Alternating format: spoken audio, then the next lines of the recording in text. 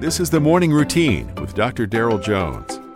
Morning Routine is a daily devotional podcast for those who are raising, educating, and growing the next generation.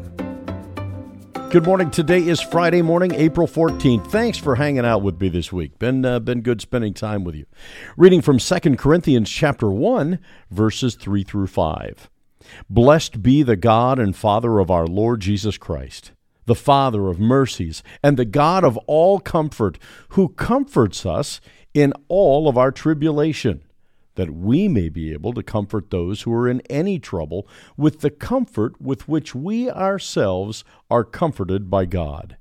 For as the sufferings of Christ abound in us, so our consolation also abounds through Christ. The word that Paul uses in our text today for tribulation literally means pressing or crushing. It's the picture of a grape being squeezed to produce wine. The churches in Paul's time were facing serious persecution, and that certainly was a looming continual fear as they practiced their faith.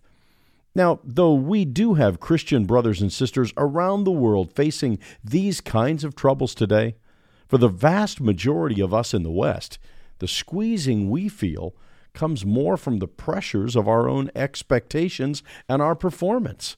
Getting the job done, doing the ministry well, getting the kids to their activities, focuses on paying the bills, those kinds of things. Add to this physical health issues and mental health issues and a rapidly changing society in which all that is good and holy is under constant attack. It can feel crushing.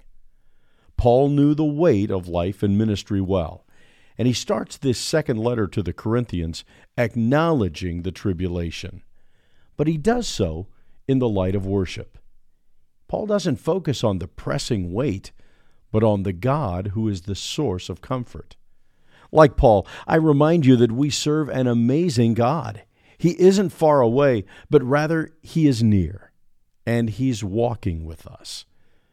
The challenge for all of us today is to be good stewards of the comfort he's given us during our most difficult times, that others might find his strength and real hope in experiencing the comfort that he brings them through you. Be blessed today. God has big plans for you. You've been listening to the Morning Routine, brought to you by the Herzog Foundation and hosted by its president, Dr. Darrell Jones.